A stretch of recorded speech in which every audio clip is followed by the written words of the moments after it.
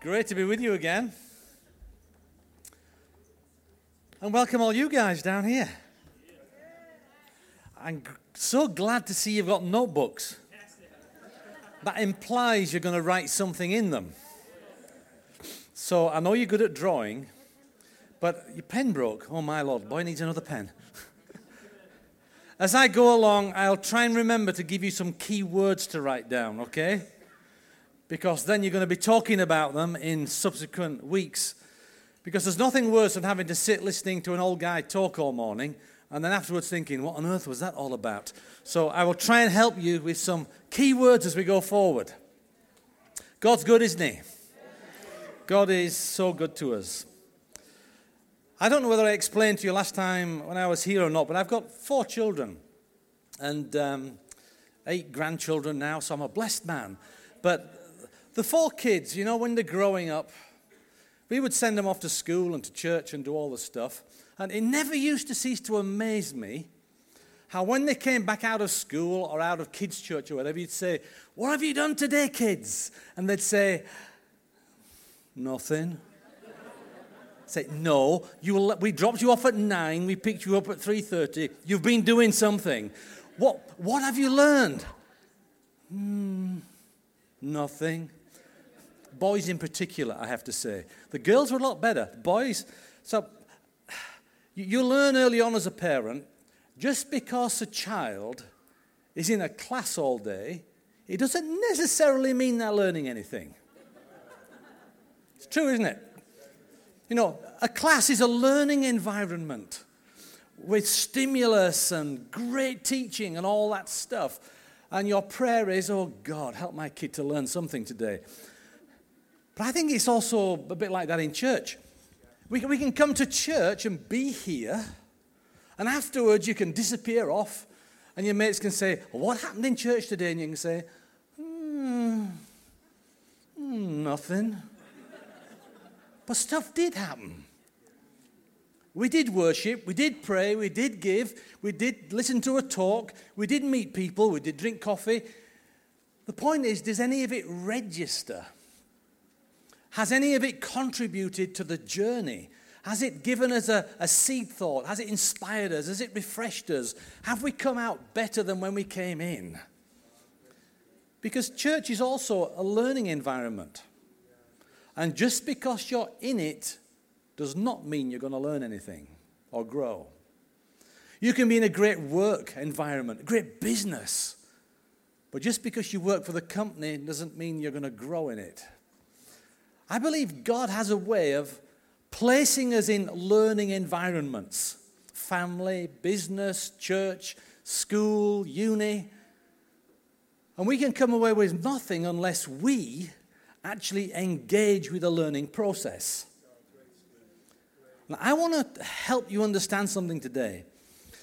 The future of your personal growth, and therefore the future of this church, because this church will only be as big and as strong as you guys, is all related to how far you will engage and interact with the learning environments God's got you in. A church is one of them, family is one of them, family, home, business. But ultimately, you have to have an attitude that says, "I'm going to put myself in," and when you do, you get something out that you all really want. I want to help you this morning get something you all really want. But you're not going to get unless you have the attitude that I want us to talk a little bit about this morning. You know, I even got so far as to thinking, what about those disciples with Jesus? We sometimes think, wouldn't it have been wonderful to have been with Jesus? To have been by the shore when he preached. To have seen him multiply the bread. Woo! To have been there when he raised the person from the dead and all that.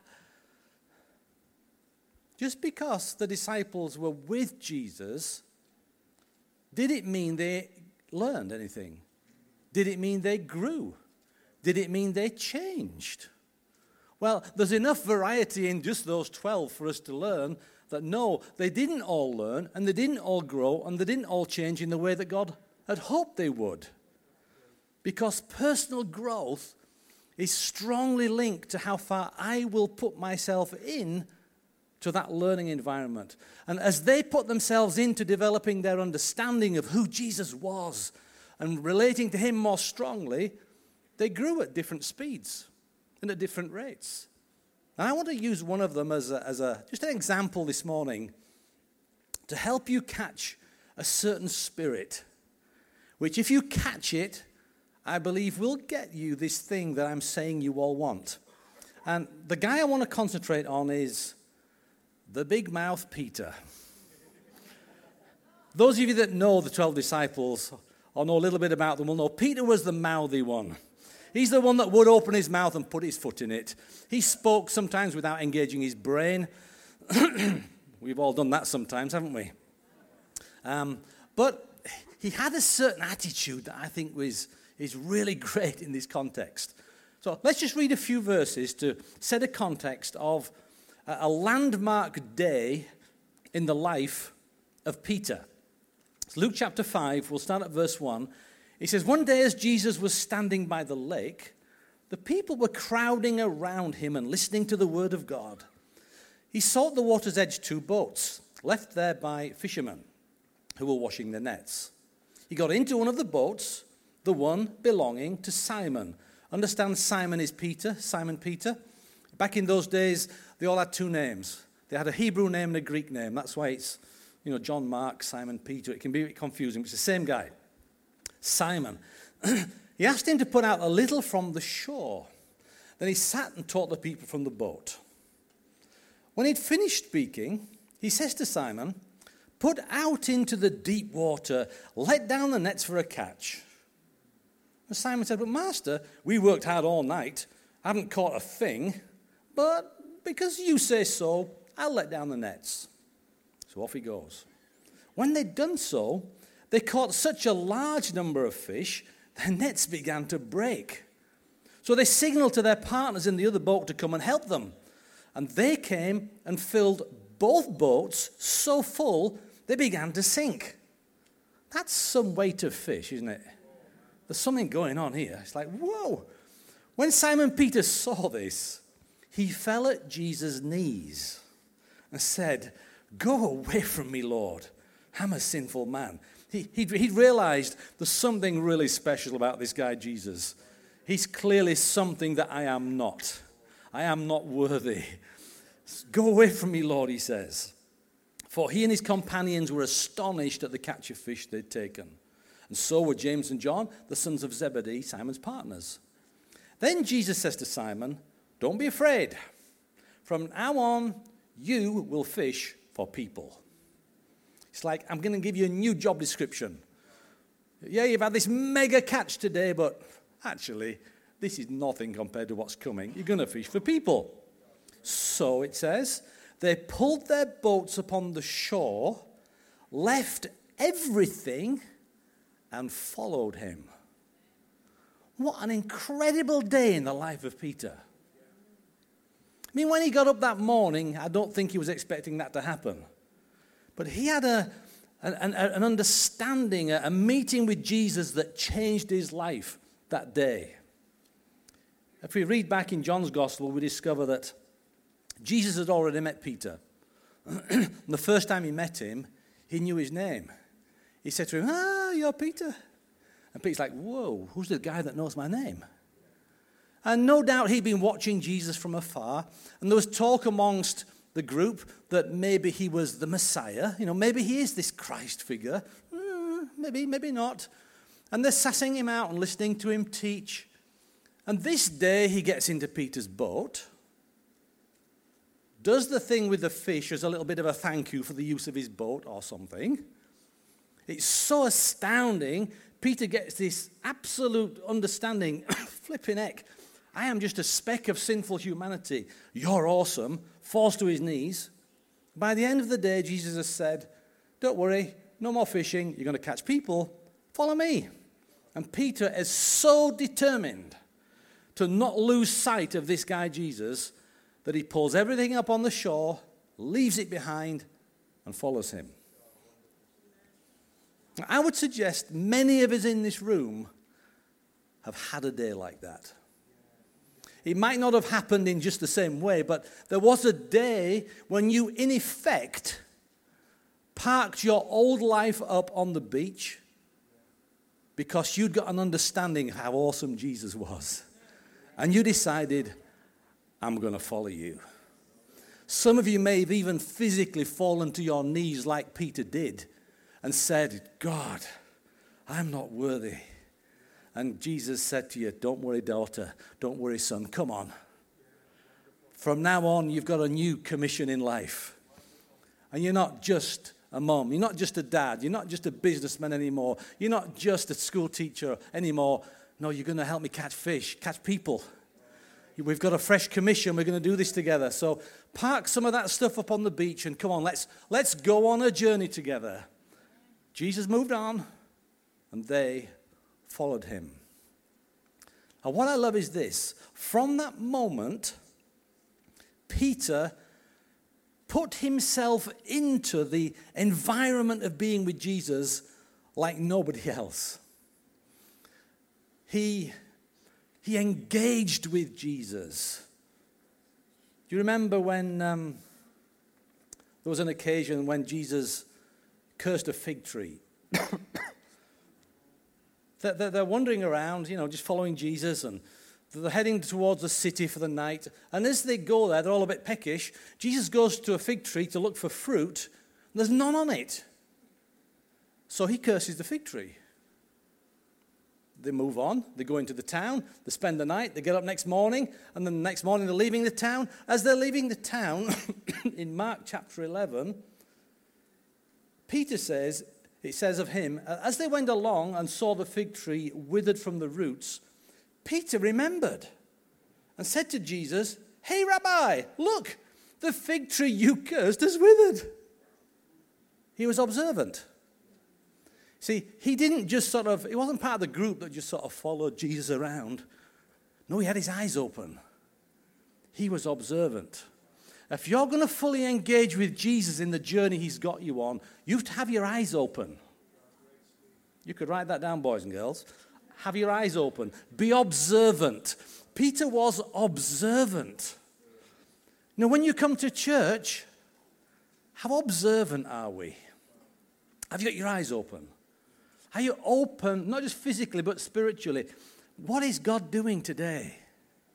Did your eyes and your ears pick up the list of people on those prayer requests? Some of the names you knew.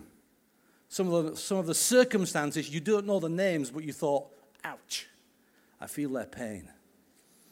Allow that to get on you, to move you to pray, to keep those people before God. Be observant. God's doing something.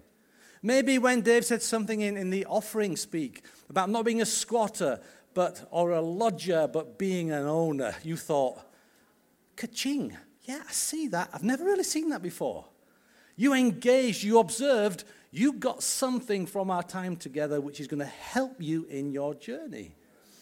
You're observing. Maybe you observe that someone's not here that was here last week and think, I wonder where she is. And God is saying to you, ring them, ring them, ring them, ring them. Pop in on them, pop in on them. Be observant. Because the more we observe, the more we have opportunity to grow, to change, to move forward. So Peter was like that. Probably Peter is best known for being the guy that asked the questions. He asks question after question. I went through the whole of the Gospels just looking at which of the disciples were proactive some time ago. And what I discovered was Peter was the kid in the class that always asked the questions. You need one, don't you, that'll always stick the hand up and go, but why? But I don't understand that. Can you just, no, I don't agree with that. You need a kid like that in a class who will ask the questions. That's worth writing down. Ask questions. Ask questions. You'll learn more by asking questions. In Matthew 15, Jesus tells a parable about how what makes us unclean is not what we put in our mouths, it's what comes out of our mouths. And the disciples listen to this. And Peter at the end says, Jesus, whoa. Explain this to us. He just pressed for a bit more information. How often do people say things and you think, no, press. If you ask the questions, you get more information. In Luke 12, Jesus told a parable about being watchful. And by this point, Peter's worked out these parables are interesting, but they're not always necessarily for everybody. So after he's told the parable, he says, Jesus, a question, please. Is this parable for us or for everybody? You see, he wants to be sure. If it's for him, he doesn't miss it. If it's specifically for them as the disciples. You remember when Jesus talked about forgiveness? Lovely sermon. Vicar. It's like, awesome. Got to forgive your brother. And Peter thinks, yeah, this is awesome. Okay, question, Jesus. I want to get this right because I want to follow you with all my heart. So how many times should I forgive my brother? Maybe, think of a good holy number. Maybe 7 times. So he asked the question. Now some of you know the answer. Jesus comes back and says, good try, Pete. Let's try 70 times 7, shall we? In other words, always have a forgiving heart. And then Jesus is able to teach a little bit more on the subject. You see, when you ask a question, you get more out of the teacher.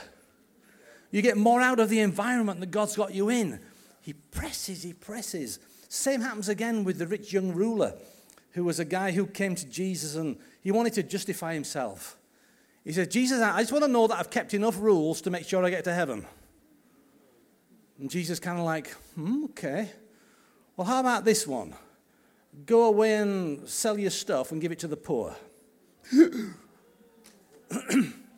he says, the guy went away sad. Now, the disciples were listening to this. And it says that the disciples were troubled by what Jesus had said.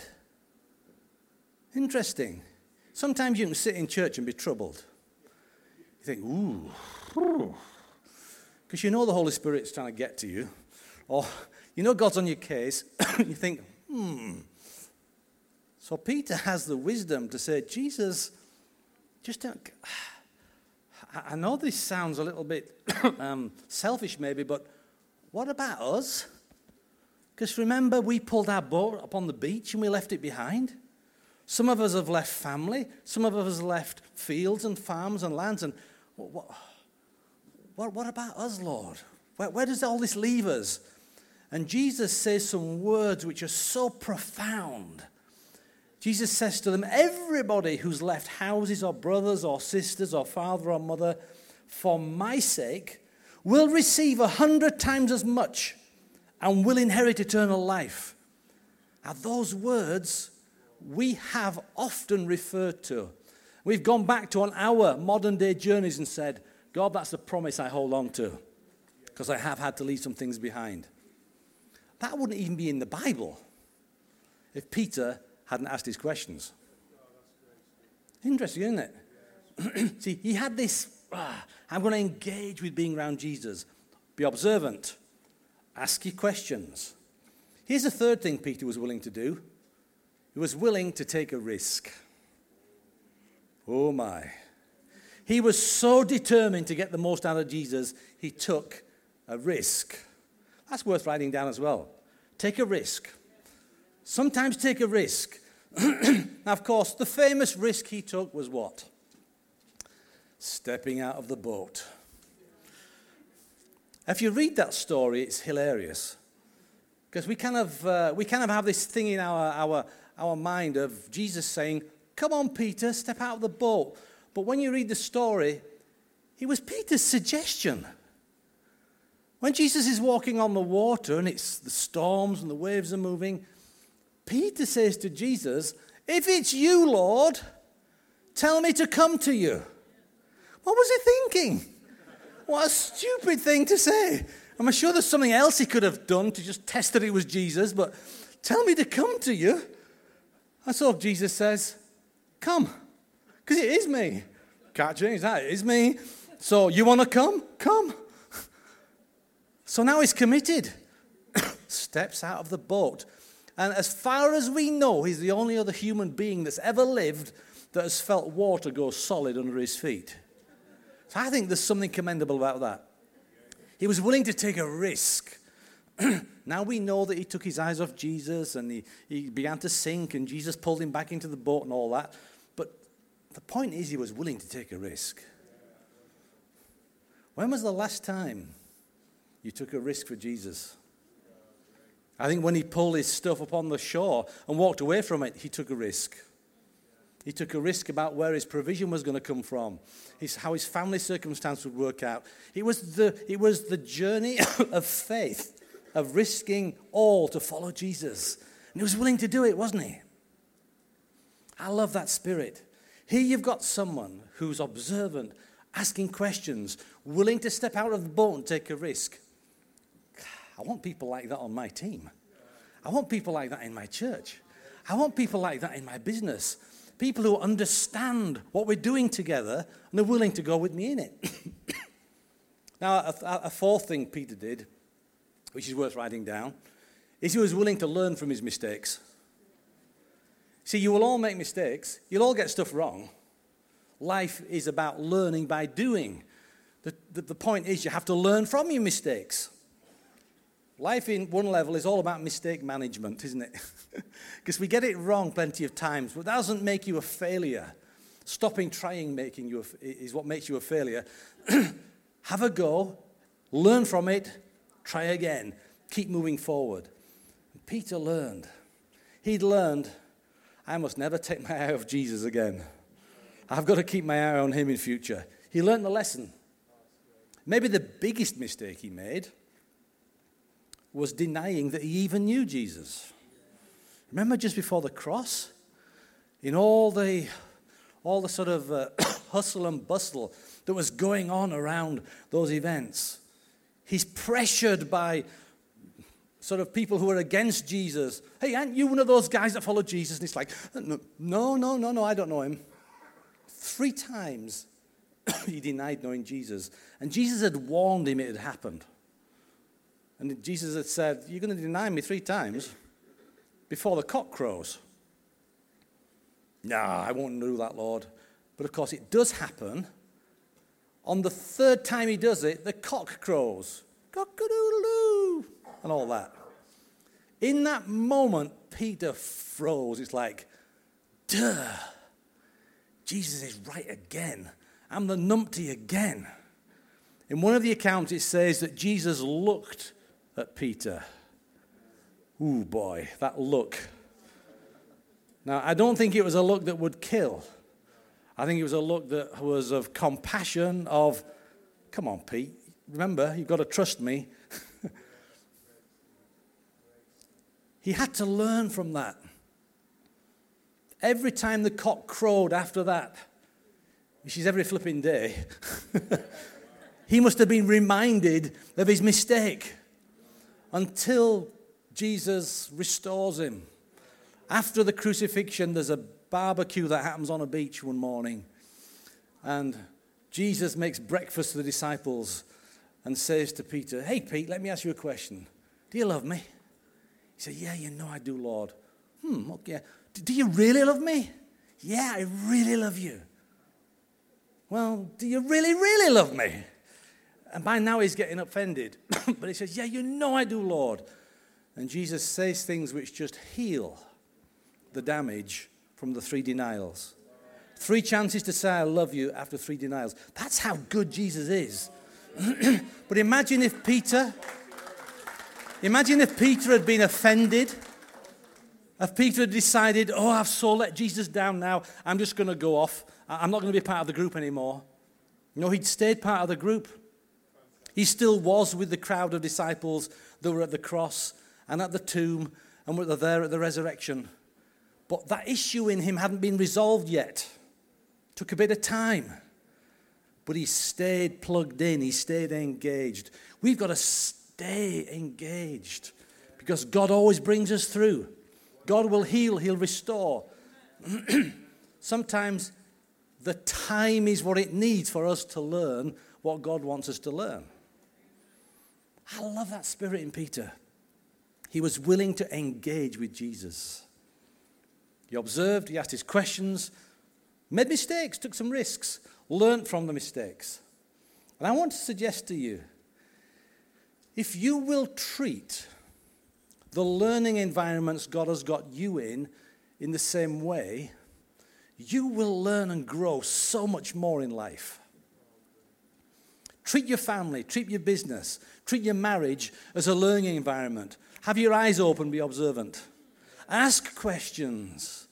Try stuff, take some risks. Learn from the mistakes. Grow together. You become fruitful, effective, fulfilled people in those environments. And especially in church, especially in the environment of your personal growth in God. You see, I said earlier, this attitude that Peter had, which was an attitude that says, I'm going to engage with Jesus, got him something we all want. Now, I actually think he got three things. And it's the third one that you really, really want. But I saw two steps on the way to it. The first thing that Peter got, because he was willing to engage with Jesus in this process, was he got a revelation. That's a word to write down. Peter got a revelation. See, the more you put yourself into a thing, the more you begin to understand what it's really all about. And the more he got close to Jesus, asked his questions, understood who Jesus was, the day came when there's a bit of a conversation going on with the disciples. In Matthew 16, you read it. And Jesus says, hey, what's the gossip?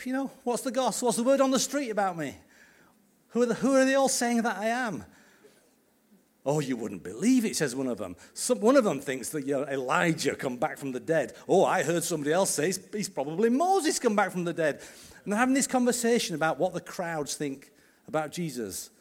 And Jesus just spins it round, looks Peter in the eye and says, and who do you say that I am? And out of his heart leapt words. And he says, you're the Christ. You're the Son of the living God. What a confession. And Jesus went, yes. No human beings taught you that. My Father in heaven has revealed that to you. Peter had a revelation. It's like the light bulb came on. And isn't it true that as we press after Jesus, we go through moments where it's as if Jesus looks at us and says, who do you say that I am? And we get to the place of realizing, you're the Christ. Jesus, you are the answer. Actually, all the mess that is in this world, you're the answer. I see it now. I get it now. And we go deeper into our relationship with him because of the revelation we have. But it was a two-way thing. Peter got a revelation of who Jesus was, but in that same moment, Jesus gave him a revelation about himself. Because Jesus' next words to him were, yep, I'm Jesus, and you're Peter. And on this rock, I'm going to build my church. And the gates of hell are not going to prevail against it. And I'm going to give you the keys of the kingdom. Suddenly, he got his job description for the rest of his life. Now, that revelation of what his purpose in the plan of God was came out of his revelation of who Jesus was, which he only got because he had that spirit of wanting to put himself in and engage with Jesus and ask and learn and observe. See, when you will put yourself in, you will get a revelation, not just of how awesome Jesus is, but Jesus then says, yep, and you're Stephen. You're Stephen. All you can be is the best you can be. And I want you to use your life experience. Well, use your family life. Use all the things that you'll learn as you go to serve me. And this is how you're going to do it. And I come to peace in being me. And I'm able to serve God through the person God's made me. It's exactly the same for you. When you get a revelation of who Jesus is, he flips it round and he says, yeah, and you're John. Yeah, and you're Betty. And you're Dave. And you're going to lead a great church for me in Newport. And you're Faye. Yeah. And you're going to raise some great kids and support this man of God, and together you're going to do some stuff. Yeah, and you're Fred, and you're Betty, and God whispers back to you what he's calling you to do as you get a revelation of who he is. So Peter first gets a revelation. Now watch this. The second thing he gets is relationship. That's worth writing down. Relationship. You see, relationship always comes out of revelation. Hang on a minute. Peter already had a relationship with Jesus. That's how he got the revelation, isn't it? Yeah. But once Jesus knew he had a revelation of who he was, Jesus drew him deeper into relationship. And you and I want deeper relationship with Jesus, don't we? Well, that comes out of a growing revelation of who he is and who you are and what you can do together. It's interesting when you look at the story of Peter's life. Up to this point, he's just one of the 12, one of the boys. But from this moment where Jesus says to him, and you're Peter, and he had his revelation of who Jesus was, Peter got drawn into the 3. I don't know if you've ever noticed this, but Jesus worked in circles of relationship. He had a best mate called John, who's the guy who wrote the Gospels. And then he had a threesome, Peter, James, and John, who are almost like his inner circle. And then he had the 12. Then there's another group of 70-odd disciples, and then it ripples out. Eventually you've got the crowd. So Jesus had circles of relationship like we have. But Peter moved from the 12 to the 3 after he had this revelation. I believe once you get a revelation of who Jesus is and who you are, God just sort of pulls you in a bit closer. Because he now knows it's safe to share some things with you. It's safe to expose you to some other experiences you're going to need for down the track. But he can't expose you to it until you've had this revelation. So suddenly, you have the disciples going through the experiences where Jesus, on a number of occasions, when they got somewhere, he says, okay, Peter, James, John, you 3 with me, rest of you wait there. Well, that's not going to go down very well, is it? You can imagine the 9 thinking, what's all that all about? Why can't I come? And the 3 thinking, ooh, we're special. Or maybe thinking, ooh, this is going to be difficult when we come back. You know, one of those occasions was when Jesus went onto the Mount of Transfiguration. You remember Jesus went up a mountain? And he took Peter, James, and John with him. Left the other 9 at the bottom of the hill. Now, up on the mountain, Jesus metamorphosed.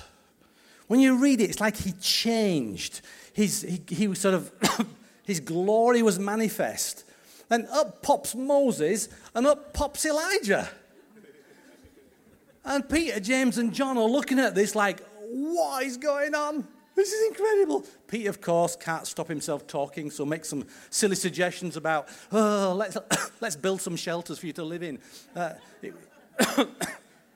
Just a Peter-esque sort of statement. So all this goes on, which Peter describes later as, we got a glimpse of the majesty of heaven. And down they come from the hill. And of course the 9 are going to say, hi guys, what happened up the hill then? How on earth did you describe that to the 9? How can we say this in a way which doesn't make it look like, where the... When you get a revelation of who Jesus is, he will expose you to things. You'll see things. You'll experience things. He'll entrust you with things that are very difficult for you to talk about to other people. Amen. It doesn't mean you're more holy than them. It doesn't mean you're a better Christian than them. It doesn't make you superior to them. It just means that God can trust you. Wow. I want to be trusted. I want to be trusted with the secret things of God. I want to be trusted with the ability to pray for the sick and them see them recover. For God to give me a word and know I will deliver it. for God to work in me and through me in ways that is precious. We all want it, but we have to put the work in first. By having the attitude that engages with Jesus, asks the questions, observes, takes the risks, so we get that revelation of who he is, and then he just pulls us in a bit closer. Only the 3 got to see Jesus in Gethsemane before the cross, weep those great, the sweat like drops of blood. Only the 3 went to the raising the dead class with Jesus. On one occasion, Jesus goes to the house of Jairus, whose daughter has died. So they all get to the house, all 12 of them, and it's kind of, okay, Pete, James, John, you 3 with me, you lot wait there. Look after the family. You 3 with me. So they get into the bedroom with Jesus, and they watch Jesus raise the child from the dead. Why is that that's just wrong. That's just not fair. It is. It's fair. Because Jesus sees their hearts. Jesus knows what's in the future for them. He knows what they need. And he exposes them to this amazing miracle. And the child rises from the dead and off they go. They got to see it. Wow. For reasons that only Jesus knew at that point in time. If you want to be used of God in significant ways, I think you have to get your revelation of who he is, get a revelation of who you are. By pressing in, then he draws you in. That relationship, deeper relationship, always comes after revelation, is a fact of life. Don't hear what I'm saying as a distinctly Christian thing. It's life. Imagine you work for a company that makes widgets. Say, what's a widget? Oh, a widget is an amazing thing. Everybody should have a widget. And you start working for the widget manufacturer. And you think, this is a flipping amazing little piece of kit. Everybody should have a widget. So you become quite evangelistic about the widget. You tell all your mates, hey, have you got a widget? I've got a widget. Let me show you my widget. A bit like we do with phones and things. It's like this amazing thing. Wow, it's really helpful. Enriches people's lives. So you become passionate about the widget. As the company grows and expands, the powers that be are looking for people to promote. They're looking for employees they trust. And as they look across the company, what do they see? They see you being passionate about the widget. You really believing in what the company's about and why they do what they do. So it's not going to be long before you are invited for a promotion. That they're entrusting you with more responsibility. In other words, they're drawing you into deeper relationship because you've got a revelation about the widget.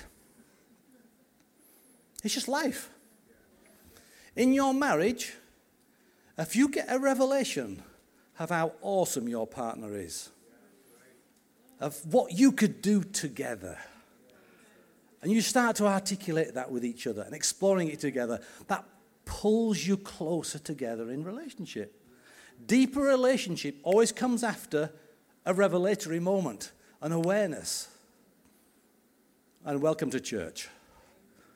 Church leaders are doing that all the time. We're an army of volunteers, aren't we? Any church is only as strong as its members, the people who committed to build together. And all the time we're looking for willing hands, hearts that believe what we believe. And as senior leaders, we look around and we see some people get it. They have a revelation of what this church exists for, what the Great Commission is all about. They understand what we're trying to do together here in Newport.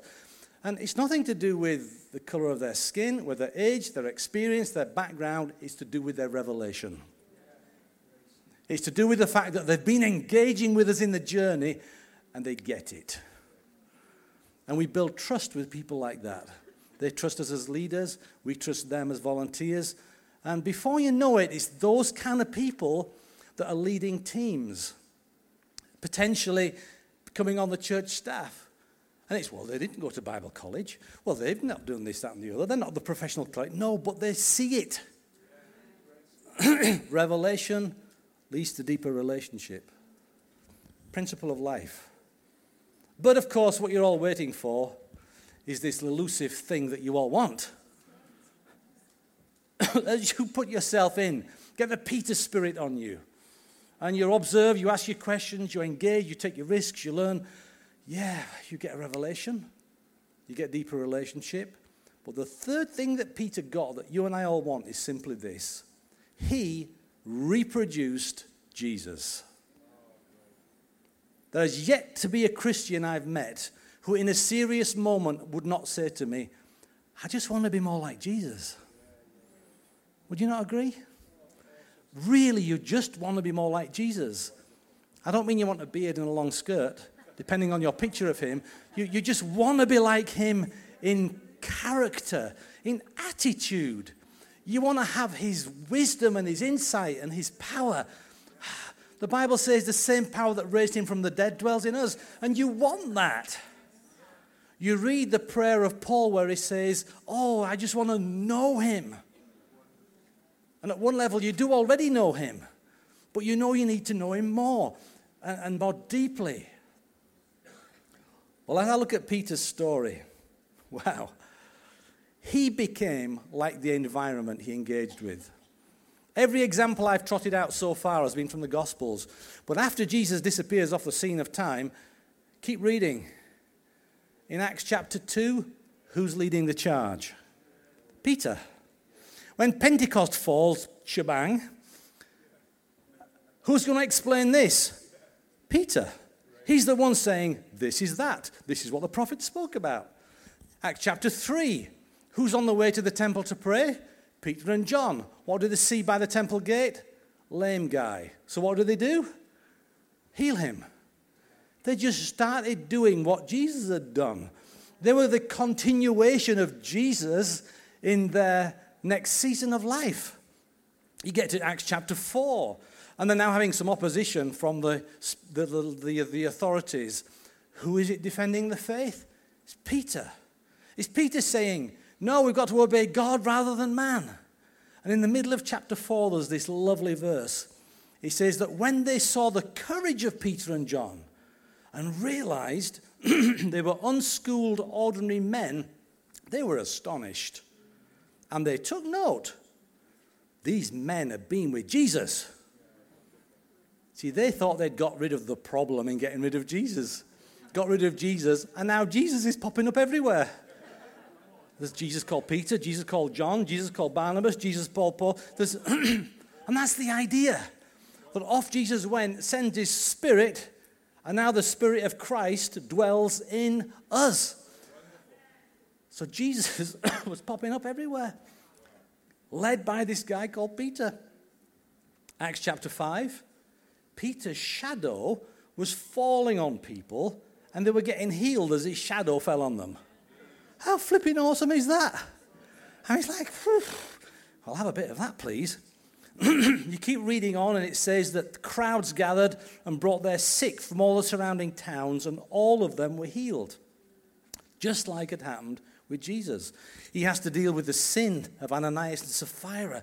He goes on and on. And the more you read about Peter in that season, I just think to myself, this guy has reproduced the one that he gave his life to follow.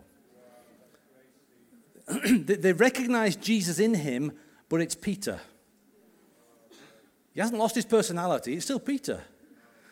And the idea is the same for us, that people look at you and they say, I recognize there's Jesus in you, but you still look like Mary. You still look like Fred. You're still Betty. But it's Jesus in you that's awesome.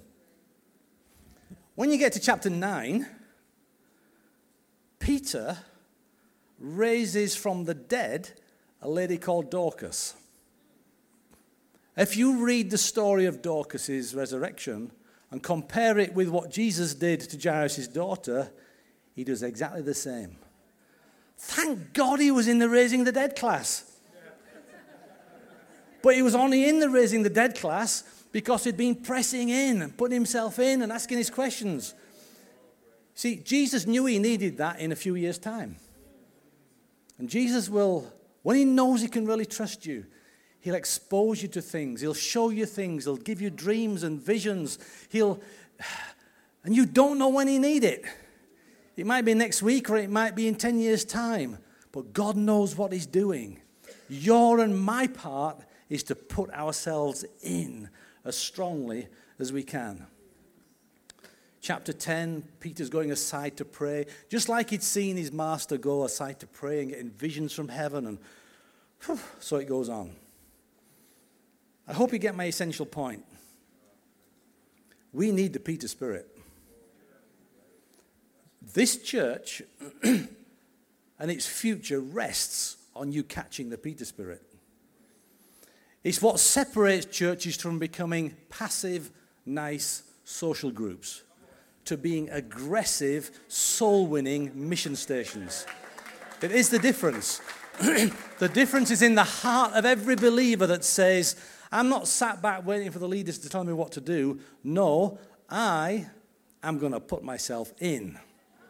I'm going to engage. So, have my eyes open. What's going on? Ask my questions, even if sometimes I'm misunderstood. I'm going to step out of the boat and take a risk for Jesus sometimes. Even though it frightens me to death, I'm still going to do it sometimes. If I get it wrong, I'm going to learn because I'm surrounded by people who are going to help me learn the lessons from it. And I'm going to put myself in. And the more you do, you will get a deepening revelation of who Jesus is and what he put you on the planet for. And then he'll pull you into closer relationships still and trust you with things that can be beyond your wildest dreams. That he can do more than you can ask or imagine, as it says in Ephesians. And ultimately, people will start looking at you and saying, you know what? I recognize Jesus in you. What more commendation could we ever want?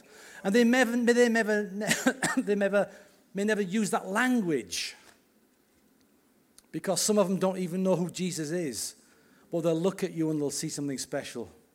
They'll see that you've got a servant heart. They'll see that you have compassion. All the things that you recognize are the attitudes of Jesus are what are going to characterize you as a man and woman of God down in South Wales, working with other ordinary people, building a great community of faith. Say, we're not right special. Oh, yes, you are. Every church of God is special and unique and designed to reach its community. But its success depends on every single individual saying, I'm in.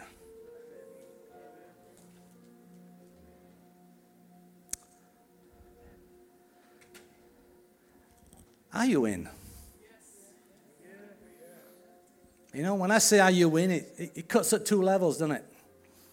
Most of you in here today are in the sense that you've started following Jesus. There was a day when you did pull your boat up on the beach. You did fall to your knees. You gave your life to him. But are you still in with the same intensity, the same passion that characterized your early years? Are you still as committed to taking risks now you're a little bit older and a bit wiser? Are you still as willing to step out of the boat? Only you know what that statement means when I say, are you in? Are you in with both feet? Are you fully in, heart and soul? Are you pursuing Jesus with everything that's in you? I pray you are. For some of you in here, when I say, are you in? I mean, are you even in at the point where you've started following Jesus? Maybe some of you in here have been on that journey where you've been watching Jesus from afar. You've been watching your Christian friends.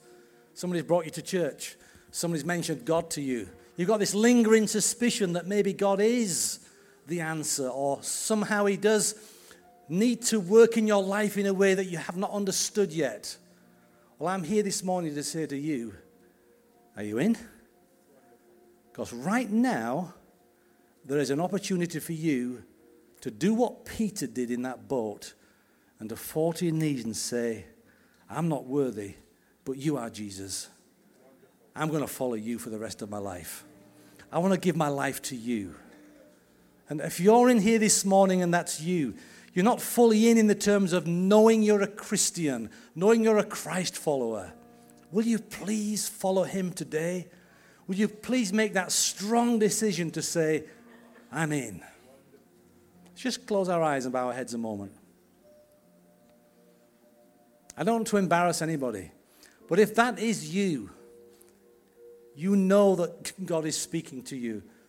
You know that you're that person. I'd love to pray for you right now. But to do that, I need to know where you are. So without any embarrassment, as heads are bowed, will you just slip your hand in the air just to say, that's me? Then you can drop it down. Thank you. I see your hand there. Also at the back there. Thank you. I see your hand there. Thanks, mate. I see your hand there. Thank you, sir. I see your hand there. God's good.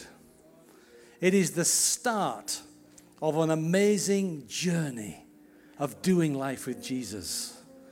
Anyone else this morning who just wants to say, I'm in? I don't understand it. No, none of us did when we started out. But we know. Thank you. I see your hand right at the back there. Beautiful. Beautiful. Let's pray. Heavenly Father, I ask for each person who has just indicated that they want to reach to you and do life with you from this point forward, I pray you would save them soundly. Though you'd look into their heart right now, and as they articulate words that say, Jesus, I'm going to follow you, save them, protect them, help them to understand how to live the full life that is ours as Christians. In Jesus' name, amen. Those of you who raised your hand, somebody may have spotted you and come and offer you a Bible, offer to pray with you. If you would like to come and speak to one of us after, please just come down the front. There'll be people who can talk to you. Tell somebody who you came with. Say, hey, you know when he said about putting your hand up thing? I did that this morning. Just have the courage to tell someone and allow us to help you on a journey. Because one thing's for sure, none of us ever make this journey on our own. God in his wisdom put us together. And we have to stay together and do something for him now. Amen? God bless you.